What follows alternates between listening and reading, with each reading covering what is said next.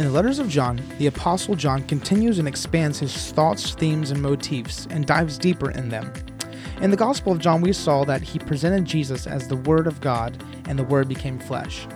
Over the next 3 letters, he will stress that Jesus, being God, came down in the flesh, that Jesus is the Son of God, how we should follow his commandments of truth and love, and what our mission and goal is as believers. Join us as we dive into the letters of John. My name is Pastor Aaron. And I'm Pastor Leon. We'd like to welcome you to Calvary's Compass.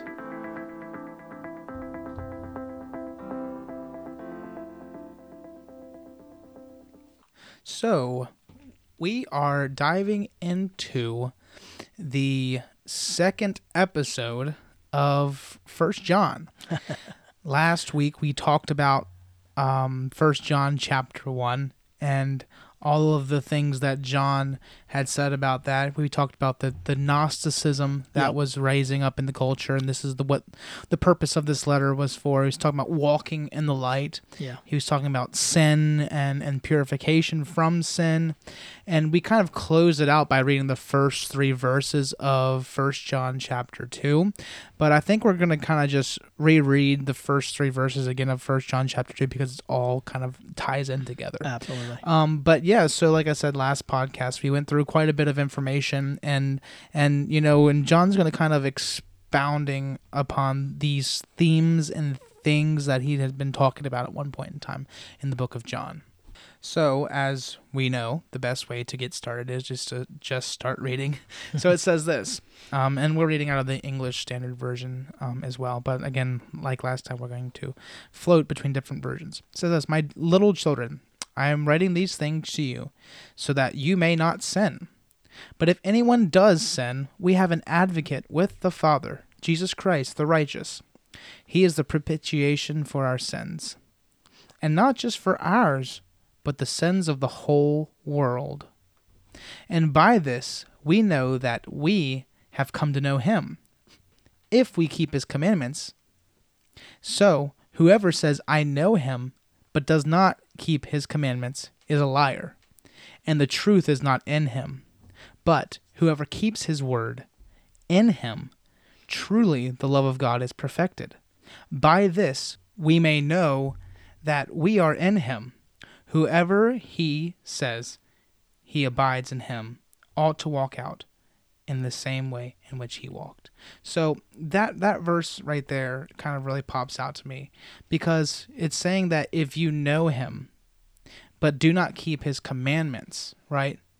The way that people can see that we are in him is if we can walk the same way in which Jesus walked. Mm-hmm. That's basically what it's saying. It's saying if someone... I'm going to read the Passion. It says that someone claims that I have come to know God by experience, yet doesn't keep God's commands. He is a phony, and the truth finds no place in him. But the love of God will be perfected within the one who obeys God's word.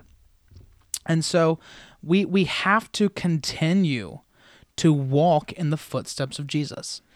And the love that he projects, we also should project that same love. Because if Christ is in us, as people of God, then whatever is inside must come outside, must flow through us. So if we are holding on and keeping on his commandments, not the Mosaic law, not the laws of the church, but what Christ has commanded, and if we keep those commands and we live them out, not because we have to, because we love them enough to want to, there's nothing that we do should be forced into doing it.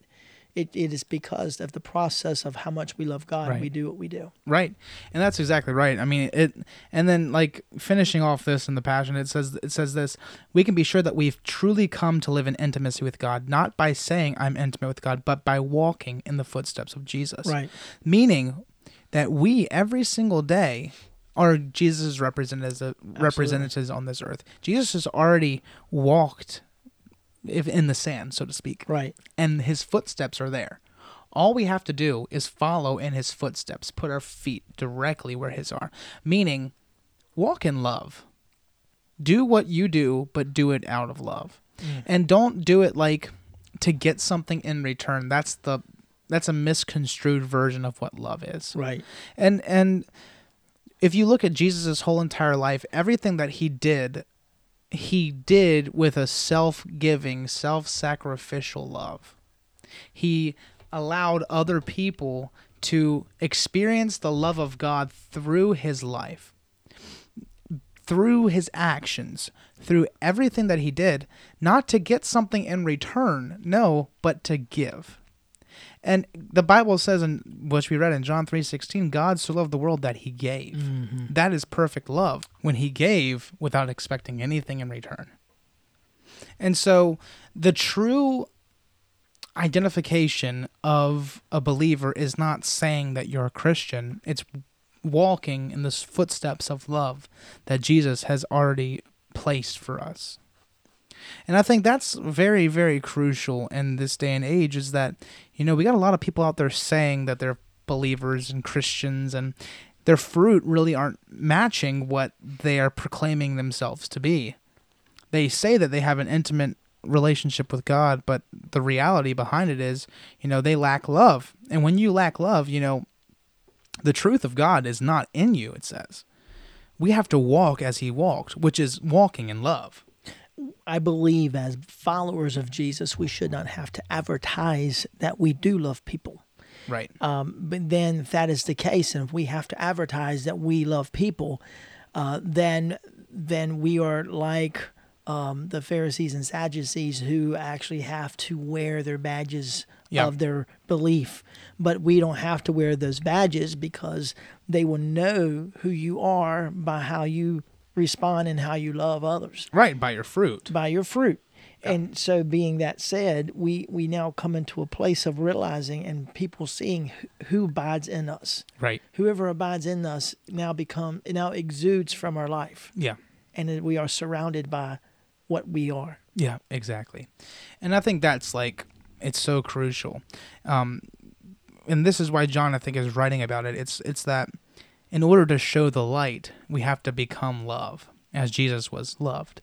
And it says in John 7 right here, it says, "Beloved, I am writing to you no new commandment, but an old commandment that you have heard from the beginning.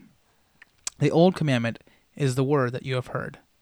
And the same time, it is a new commandment that I am writing to you, which is true in him and in you, because the darkness is passing away, and the true light is already shining.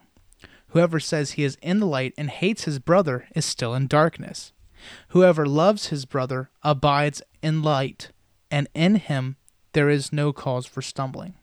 But whoever hates his brother is in darkness, and walks in the darkness, and does not know where he is going, because the darkness has blinded his eyes." And so that right there is saying, which we know there's a verse in the Bible that says, how could you love a God which you do not see, but hate your brother which you do see?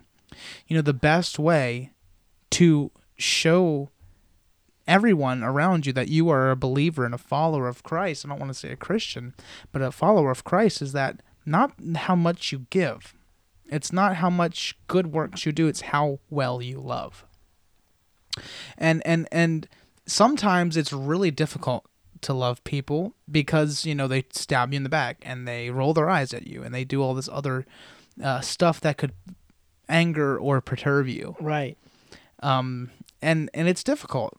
But in those moments, we have to choose love over everything else, because it's our job. If we aren't loved, then what's our purpose of even being here in the first place?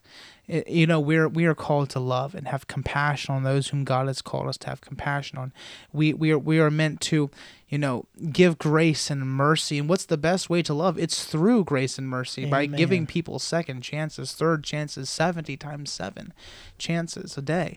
And so in these moments of life, when we hit these turbulent times with the people around us, we have to allow ourselves to move on from the hurt, pain, or frustration that they cause us, because that is true love. It's giving them another chance.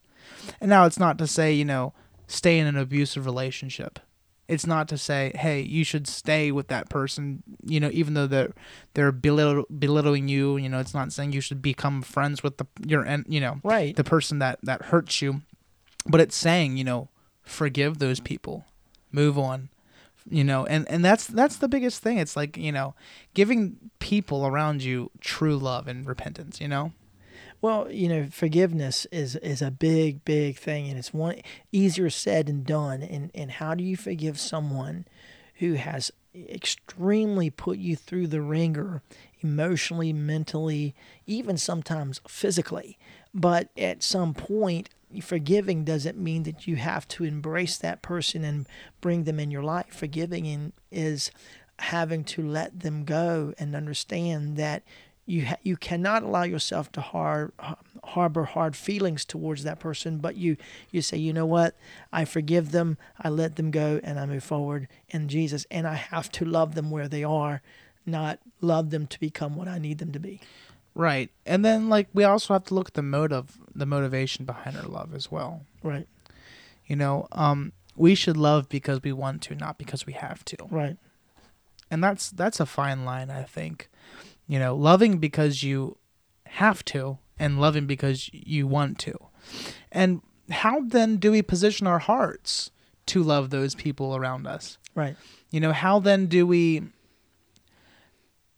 I guess, how then do we experience the love of Christ so much that the love pours out of us and into the people around us? And that right there, I think, is key. It's that every morning, every day, we need to encounter the love of God, so that way we are equipped with that love, then to give it out to the people around us. And it says that whoever is in Christ, the light is in him. Mm-hmm. The light is love. But whoever abides in hate, right, is in darkness, and they walk in darkness. That's what verse 11 says. Right. And so, we cannot allow our eyes to be blinded with the dark things of hatred and resentment because people stabbed us in the back and they've hurt our feelings. No, we need to start walking in the light.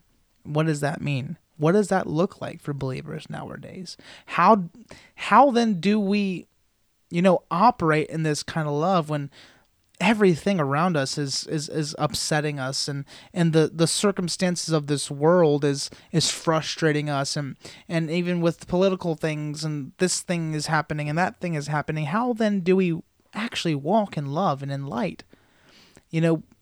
Jesus is the perfect example. Right.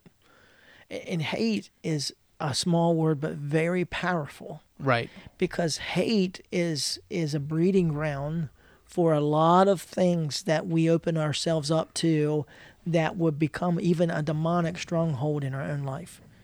If we allow hate to enter in our hearts towards other people, I mean, it's one thing to dislike someone, but it's another thing to hate someone. To say, I hate you, it really cuts to the heart of the person that you're saying it to, and therefore you open yourself up to darkness, and you walk blind from the things of God, because God does not hate not one person. Right. I mean, even the worst person on this earth, he doesn't hate them. Right. But then, there as well is a fine line. It's like, you may not physically say that you hate that person, but what do your actions look like? Right. What do your... how are you treating them? Mm-hmm. How are you acting around them? How are you, are you giving? Are you allowing them to step forward? Are you giving them leniency, and are you giving them those moments of like, though you've made me mad, here, I'm still going to love you. I'm still going to help you. I'm still going to go out of my way to show you that I love you. Right. And hating somebody is more than saying, oh, I hate you. It's a physical action, a physical motive behind, your just everything that you do. And so I think that at the end of the day, we as believers sometimes show people that we hate them through our actions in certain communities, in certain beliefs and ideals, in certain sects of groups of people. We may not say that we hate them, but when we say the things like, well, God loves the sin, but loves the sinner, but hates the sin. But then we have this amnesty with them, and we show them like hatred from our religious groups and our religious sects because they don't believe the same way we do, because they have a lifestyle that doesn't agree, that we don't particularly agree with. And well, we love them and we accept them, but do we really? Are we going out of our way to help them? Are we going out of our way to show them that we care for them? And I think the answer at the end of the day is no, we're not. Just God, the Bible never literally says that to love the sinner and hate the sin anymore. No, it doesn't. And many times we have used that and coined that passage. I've heard preachers say it in sermons and, even in personal testimonies, but really the Bible does not literally say to love the sinner and hate the sin. No. And so we got to love all. Yeah. Regardless where they are at. Yeah. And if we're to emulate Christ, as we have talked to before, right, about the woman caught in the act of adultery and many other people in the Bible that they chose to put into the Gospels, we have to be willing to share the love of God to all people. Right. And like just being kind as well. Mm-hmm. It's like you don't have to agree with how people are living, mm-hmm, to be kind to them. Right. You don't have to agree with their lifestyle or agree with their life's choices to be a genuinely nice person to them. And like, we Christians boast oftentimes about, how good we are, how much good we do, but then we turn to, say, the homosexual community or with all this gender dysphoria and stuff, and we show hatred to them on like Facebook, and even not just directly to their face, but behind their backs, in conversation, we show hatred and distaste to them. And it's like, but what if Jesus was in this time and era, what would he be doing? Where would he be at? I think we have to be careful not to have our militant of determining the right from the wrong, being right, so militant to saying this is what's right, that we literally show hate in the process, that we literally show how much we are that person, that we're not really taking people where they are. I mean, I think of when I'm saying this, my mind goes to this hot topic here. It's been going on, the abortion.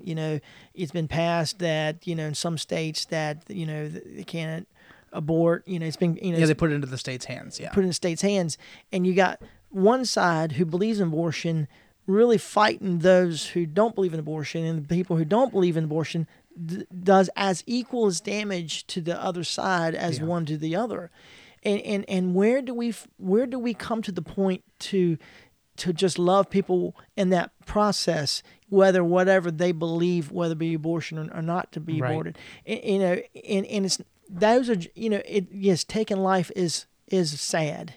But there are a lot of other issues that people can validate why you shouldn't too. Right. And so go ahead. Both sides have their own reasons as to why they're right. Correct. And both sides' reasons are valid to them. Yeah. Yeah. And so... And I think that's another good point. It's that, like, in these heated debates and topics, like, you see this one person, and they're like so adamant about their point, and like they belittle the other person, but so does the other person. They belittle the other person, right? But then like you have to actually, when you're in these conversations, even about theology or anything like that, you have to step outside, acknowledge their points. You have validate. A valid point. Mm-hmm. You have a valid point. I see why you say that, and it's giving that person the decency and saying, I'm hearing your side of the argument as well. Now it's time to listen to my side. Respect. Yeah, and that's exactly what it is. And that's what Jesus did. And look, when you show respect to that person that giving their point and you try to give yours and they don't show you respect, then that's when you brush the dust off and move on. Right. And that's the thing. It's like when you look at Jesus' life, he listened to the Pharisees. He listened to the sinners. He listened to everybody's point of view. Right. He gave them an ear. And I think that is one of the most greatest acts of love. Right. It's listening. Not cramming the Bible down people's throat, quoting scriptures. I mean, I know ministers today who are so proud of themselves because they can say the names of the books of the Bible in order and feel validated as a believer. Yeah. But that doesn't get you to heaven. Yeah. And nor did you earn merits in the kingdom because you know the books of the Bible. And catch this.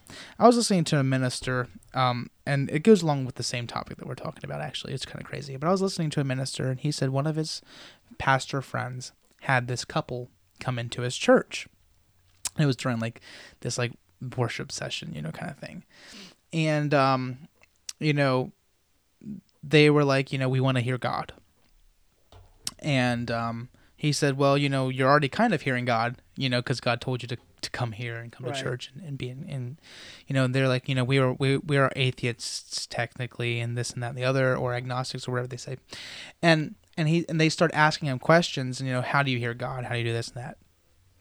And like one thing leads to another.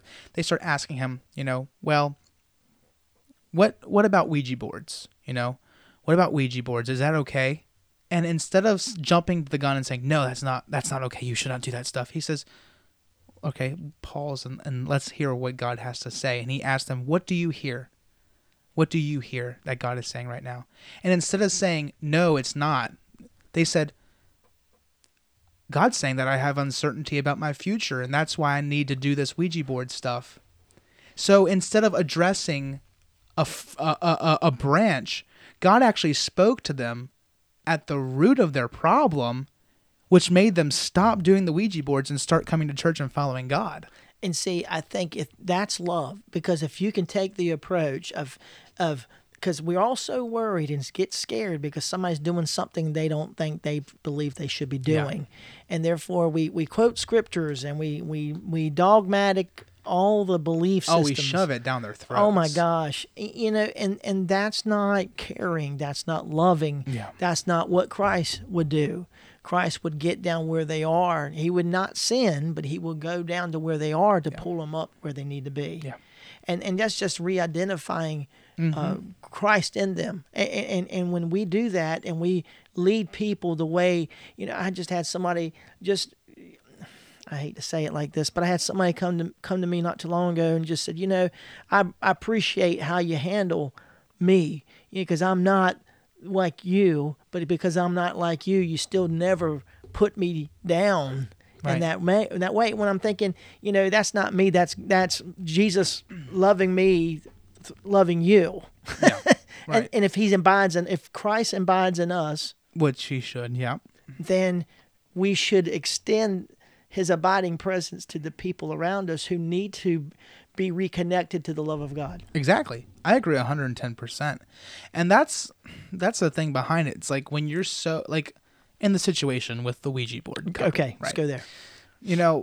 Obviously in the sect of Christianity, we know, or we should know, that it's probably not the best idea to do that. Right. It's not not okay to do that. That's just opening a door to false things.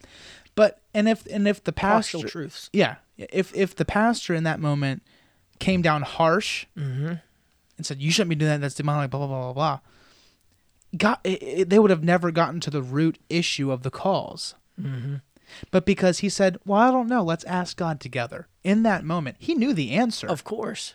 He knew the answer, but he knew that God was speaking to them too. And what is more impactful? Hearing it from somebody else or hearing it from God yourself? It's called a personal encounter. Yeah. And that's what God is wanting every person to encounter him in a personal way. Yep. This is, saying that example pulls us back towards the passage of love. Yeah. God loves everyone. Why can't we? Exactly. And I'm different. You're different. Our listeners, each one of them are different. If every person is the same, I heard your mom tell your daughter this the other day. She goes, God made you so special that if everyone was the same, then the way he loves you wouldn't be the same way he loves someone else. He loves every person with their own special qualities that makes them neat. And that's a simple way to explain God's love. He loves you just where you are, and with your qualities and your personality and the way you behave. He loves you as is. Yeah. And that's the same process that we must carry out in our hearts and lives. Right. And it's like, and I think where we're going to go here actually is that, like, when you force somebody into believing, it doesn't stick. It doesn't stick. Mm-mm. And like when turbulent times come, guess what's going to happen? They're going to turn the opposite direction. Absolutely. And so, like, when you sit here and I picture this as almost like a whip. Mm-hmm. You sit here with a whip tangled out of, scripture and law, right, and you start whipping the backs of people. It turns into an almost slave mentality. Mm-hmm. You're enslaved to the religion. You're enslaved to the laws. You're enslaved to all of this stuff. But the reality of it is, when I encounter God in who he really is, which is a loving father, it's right, not this vindictive slave master that changes on a whim. It's this loving father who loves and cares for everybody on right, this planet. Right. The good, the bad, everybody. Yeah. And so, when you encounter who God really is, you don't feel trapped in this religion. You don't feel trapped like, oh my gosh, I have to stay here or else I'm going to burn forever. Yeah. No, you're like, I want to stay in this, because the deeper that I go with him, the less effects of the storm and the things of life that I feel, and the more that I feel loved, and that's what it's about. It's when you truly encounter God, not the religious version of God, right, not the vindictive back-whipping version of God, but the loving father that wraps his arms around you and puts his rings on your fingers. Right. That's when true change happens. And that's when you can actually love people the way that they're intended to be loved, because you have encountered love in and of itself. And that's a part of discipleship towards other people. Yeah.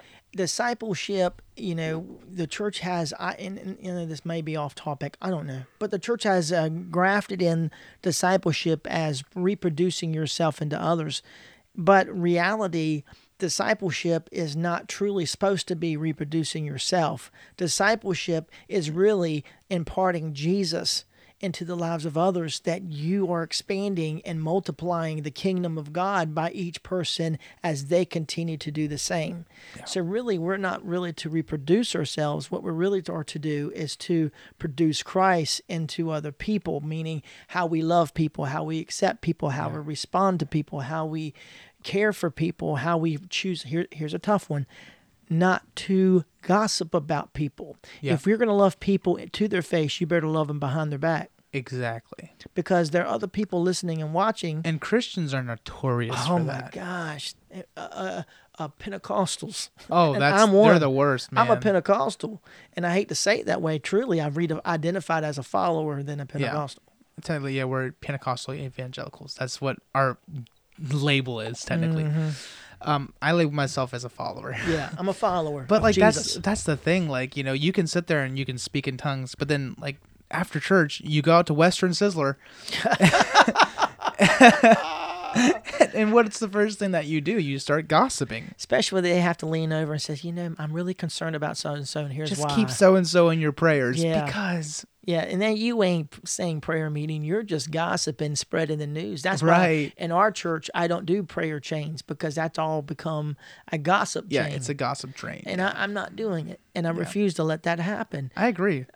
But we as God's people have to be up into a higher standard. And I'm not talking about to work towards a standard, but we are to live at the standard that's already been set. Correct. Jesus set that standard. Yeah.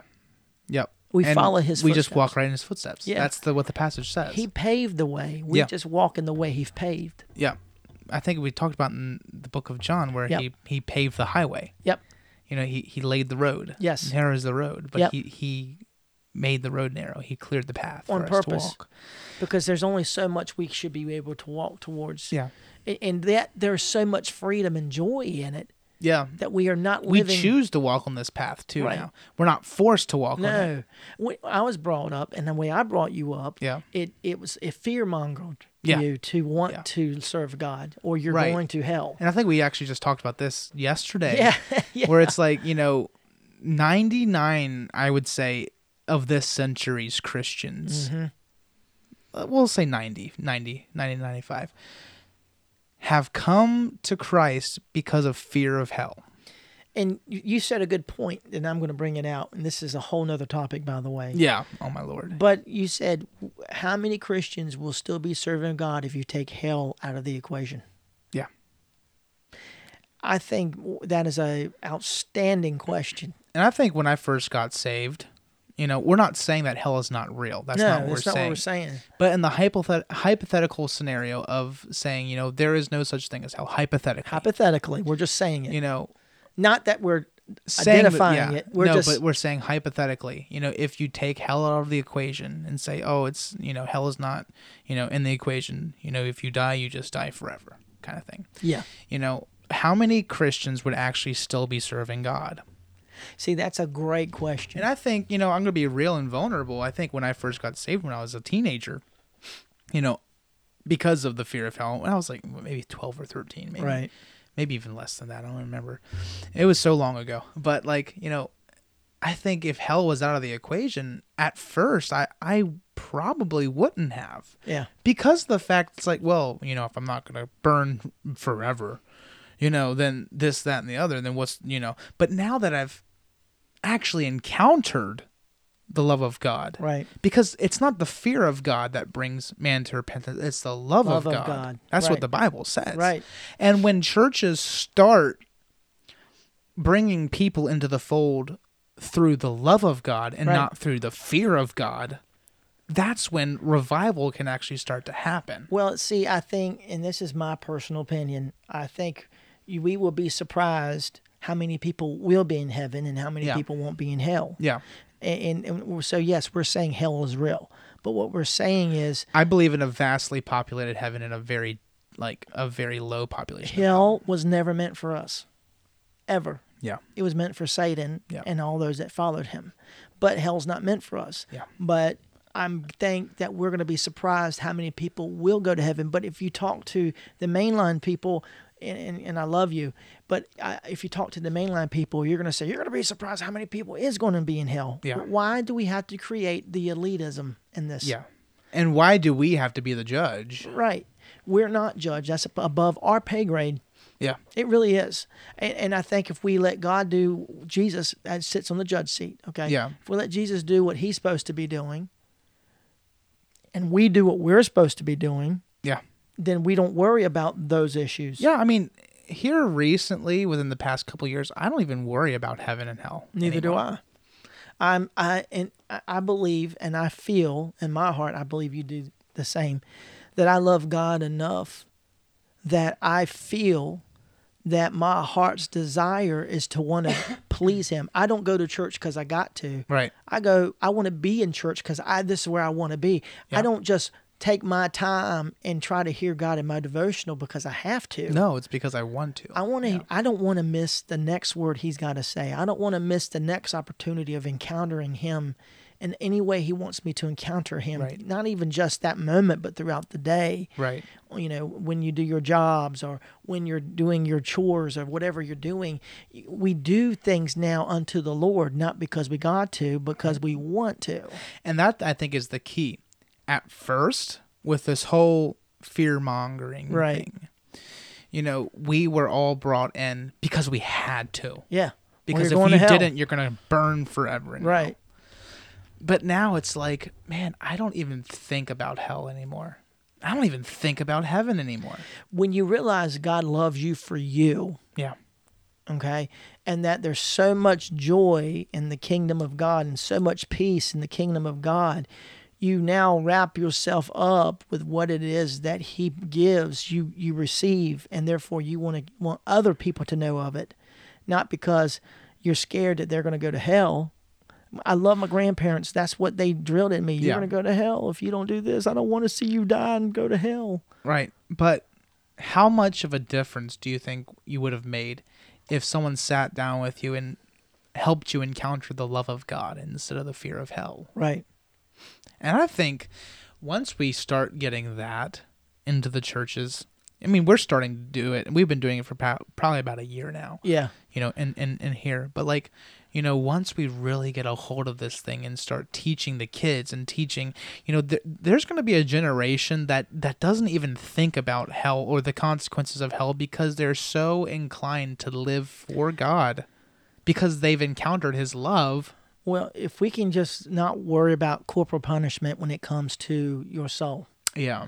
I think when you know, we contradict the love of God when you talk about corporal punishment. And I understand. See, I was raised in that part, so I understand where people are thinking, and I know this is a very challenging concept and thought process. But let's just think for a moment. What if you came to God knowing he loves you so much that he wants you to be so consumed and made whole by his love in your life that you now become so infatuated with how much he loves you, and not hate you and not want to hurt you or not want to put you in a place where you're going to be hurting constantly, that he just loves you, and you learn so much about his love for your life that you no longer are ever worried how are you going to live for him. You become sold out even more. You fall in love with him even more than you ever had the opportunity. Right. I mean, I was raised fear-mongered. I was raised, if you don't turn your life over to God, you're going to go to hell. And I'm like, well, I don't want to go to hell. And I gave my life over. And then how many times did you say the sinner's prayer? Oh, my gosh. I probably say the sinner's prayer even when I became a young adult, probably more than I needed to. Yeah. Because I felt like I had to constantly earn God's love, and I felt like I had to constantly perform to receive. Hold up. What does that sound like? Right. That sounds like your Hail Marys. Right. Well, go say 7 Hail Marys and penances, and then you're good. Right. And so God's love doesn't have to be performed to receive or earned to receive. It's given freely. John 3:16 told me so. Right. For God so loved the world that he gave. Not that you earned, he gave it. And he gave it. Salvation's a free gift. But that just sounds like sloppy grace. I would be careful on that fence. Yeah. I would be careful saying that stuff. Grace is not given for you to willfully choose to do the wrong. Right. No, but like, here's the thing. It's like, when people talk about sloppy grace, like, I think there's only one type of grace. And it's like this unmerited grace that God will continuously give you, even though he knows that you're going to continue to make mistakes. Yeah. He knows. He's not dumb. He's God. No, he's God. And like, people are like, well, you got to stop talking about this grace and start talking about the judgment of God. But why? Even his judgment is love, Aaron. Yeah. It really is. When he judges, it's not out of punishing you. It's out of loving you. Right. He loves us. And so if you're on the side of love with God, in love, his judgment is not a force of reckoning. His judgment is a force of thrusting you into new places. That's something that the church has gotten wrong as well. Yeah. People see judgment as the book of Job. Okay, let's go there. Okay. People see judgment as that, where you've done something wrong and now God's going to take everything from you. No, that's not true. Mm-mm. Judgment is not that in the Bible. Mm-mm. God's righteous and holy judgment is taking the darkness out of you. Right. Like a cancer, like a surgeon who goes in and removes cancerous things. That is what God's judgment is. So when he sees things in you, that you've outgrown, and when he sees things in you that are slowly poisoning you, he's going to go in and lovingly remove it from your body. Right. So that way you can be more whole. And that's just this process. So when you say the judgment of God, don't think of it as like God gonna kill everything in your life and take away all your money and you deserve this and this, that. Right. And that is not judgment. Well, some time ago, I don't know if we said it in our podcast, but I know you and I had spoke about it. I would say almost a year ago about in our devotions, we kept hearing the Holy Spirit says that God's releasing fire. And then the fire it's the same fire. Yeah. Okay. The same fire that Moses encountered in the burning bush that wasn't consumed. Yeah. But it's also the same fire that comes and consumes things that are not right. So with this fire, the things that are happening, the wind of God can do one of two things. Okay, wind, it blows. If you're setting yourselves with the wind, it's going to propel you. But if you set yourselves against the wind, or however you want to look at it, it's going to push you. You're fighting something you shouldn't be fighting. Right. So it all depends on your position and where you are standing in with God. Yep. You can either stand in opposition or stand in willingness to go with where he needs you to go and do what he needs you to do. Right. Right.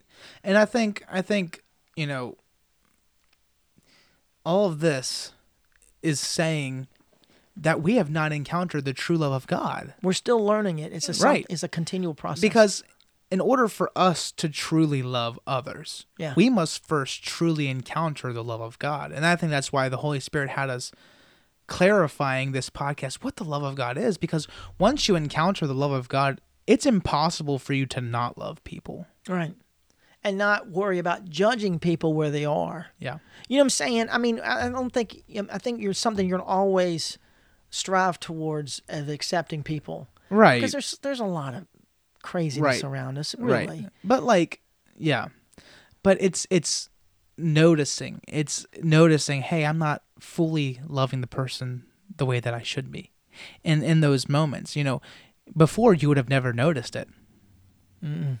Before you'd have just kept on allowing it to stew and to grow. But now it's like, wait a minute, I'm not showing this person love the way that I should be. And that is growth. You know what I'm saying? That's growth. Yeah.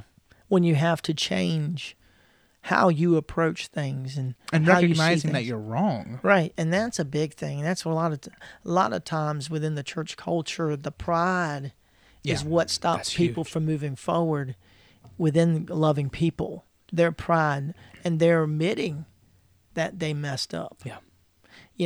And I've said it before. I'll quote Dr. Phil. You can't change what you don't acknowledge. Right. And that's so true.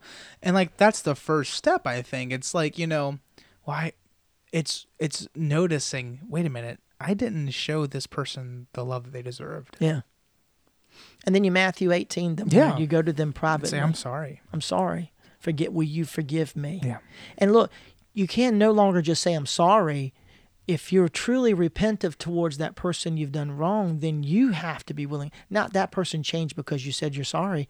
You have to make the change because you repented to the person you've done wrong or thought wrong. Yep. That's exactly right. That has to happen. Yep. Yep. And there's been people who's been hurt so badly, even though you say I'm sorry, then you've got, the Bible says that you bring somebody in. Yeah. And if that doesn't happen, then you have to go before the church. Not mean you pull them out, point them out in front of the church, but you go to church leaders and say, look, help me to mend this relationship. Yep. I need to mend this. And that's the thing, I think, we have to walk in the light. Mm-hmm. We have to walk in love. And that's so hard sometimes, but yet it's so rewarding when we realize that, walking in love, not because we have to, but because we want to genuinely now. And why is that? Because we've encountered the true unfiltered love of God in our life. Right. And it all stems from that, I think, in my mind. All of it stems from encountering God. But yeah, we said all of that about the love of God to show you, you have to allow God to love you first. Which is a challenge. Especially when you don't feel you deserve his love. Yep. In order to love other people. Mm-hmm. And that's the ultimate goal. Picking back up now in verse 12, it says, I am writing to you, little children, because your sins are forgiven for his name's sake. Wow. I am writing to you, fathers, because you know him who is from the beginning. I'm writing to you, young men, because you have overcome the evil one. I'm writing to you, children, because you know the Father. Did you catch that? You know the Father. And it's instilling that from generation to generation to generation. You know him from the beginning, fathers. You have overcome the evil one, young men. Why? Because your children know the Father. I write to you, fathers, because you know him who is from the beginning. That's verse 14. I write to you, young men, because you are strong, and the word of God abides in you, and you have overcome the evil one. So basically, all of this is saying that because we've encountered God's love, we have now instilled it into the next generation, and the next generation instilled it to the next generation. Right. And there will be a generation that will overcome the evil one, not through fear, right, through love. In the prime example that I know we're getting ready to close, but the prime example I feel when you talk about teaching the next generation, I believe racism is taught by example, whether it be from one side or the other. Yep. Both sides are teaching racism. Yep. In really, when we have a child care center in our church, when you look at little children who don't know what that is, they don't look at the color of the skin. No. They only judge by the character of the person as a child. And I've seen multicultural love each other. And I'm thinking, if little children can grab a hold of that love for one another, why can't we do that? Yep. We lose it. We lose it. The older we get, the more, unfortunately, desensitized, and we segregate in our mind with our thought pattern. Yep. And so we need to start instilling love into the kids. By example, yep. And how do we do that? We don't do it through fear. Mm-hmm. We do it through showing them what the love of God is. Right. And I think that's so crucial and it's so important because of the fact that, how many of us have had that one experience with your parents, right? Yeah. Where your dad holds the lighter up and tells you to put your hand over the lighter. Right. Yeah. Put your hand over the lighter and see how hot it is. When I was growing up, it was fires, campfires and things. That's what we did. That was what we did in the 80s. It was always campfires. Hey, put your hand over that lighter. See how hot. Now imagine that for 10 minutes. Now imagine that for 20. Now imagine that for a lifetime. Yeah. Right? Yeah. And so but then what would happen if fathers and mothers sat down with their children and said, and helped children experience the love of God. And then they saw their parents acting out the love of God in Walmart, in the Sheetz, in, the malls and stuff like places like that, where they actually show the love of God to people around them. That's instilled in them in a young age, and they continue it on. Yeah. And then there will one day be a generation that knows no fear of God, but only knows the perfect love of God, and then knows how to love everybody with that same love. Michael Jackson wrote a song, Man in the Mirror, which, and I know it's a secular song, but I believe it's appropriate. The only way you're going to change the world is look at yourself and make the change first. Yeah. So we have to make the change. Oh, absolutely. I agree 100%. It's like we are the ones that have to change. And I heard this one I don't know what he is. It's a psychologist. Mm-hmm. I heard this one psychologist say this: stop worrying about other people's problems first until you get your own problems in order. Right. Which is the same thing what Jesus said. Stop worrying about the log in somebody else's, the speck in somebody else's eye when you have a log in your own. Absolutely. And when we start, and I hate to use this phrasing, worrying about yourself. Worry about yourself. Worry about yourself. When we start worrying about ourselves, that's the moment, man, that true change can come about in the church. And that's the moment that true change can come about, in the next generation. We're not going to see perfection in this generation. Nope. The next generation probably won't, but the generation after that. Yep. If you keep on instilling it into your children and your children's children, guess what? There's going to be a generation that knows the perfect love of God and also knows how to love everybody else with that same imperfect love. Because if you say that you love God, but yet you don't love your brother, then darkness abides in your heart. That's what 1 John chapter 2 basically was saying. So the proper way to love God is to first allow him to love you, and then allow yourself to love other people around you. That's the goal. That's what it's all about. That's what we're here for. We're here to build his kingdom through love, not fear. And I think that's the goal. It's to show people what love is by being the perfect example of love in their life. We want to thank you for tuning in to Calvary's Compass today. Thank you for supporting us and listening to us. If you like what you heard, go check us out on Facebook, MountCalvaryChurchGod.com. Check out our website, MountCalvaryCog.com. Email us if you have any questions, MountCalvaryCog@gmail.com. But thank you for tuning in. God bless, and we'll see you next week. See ya.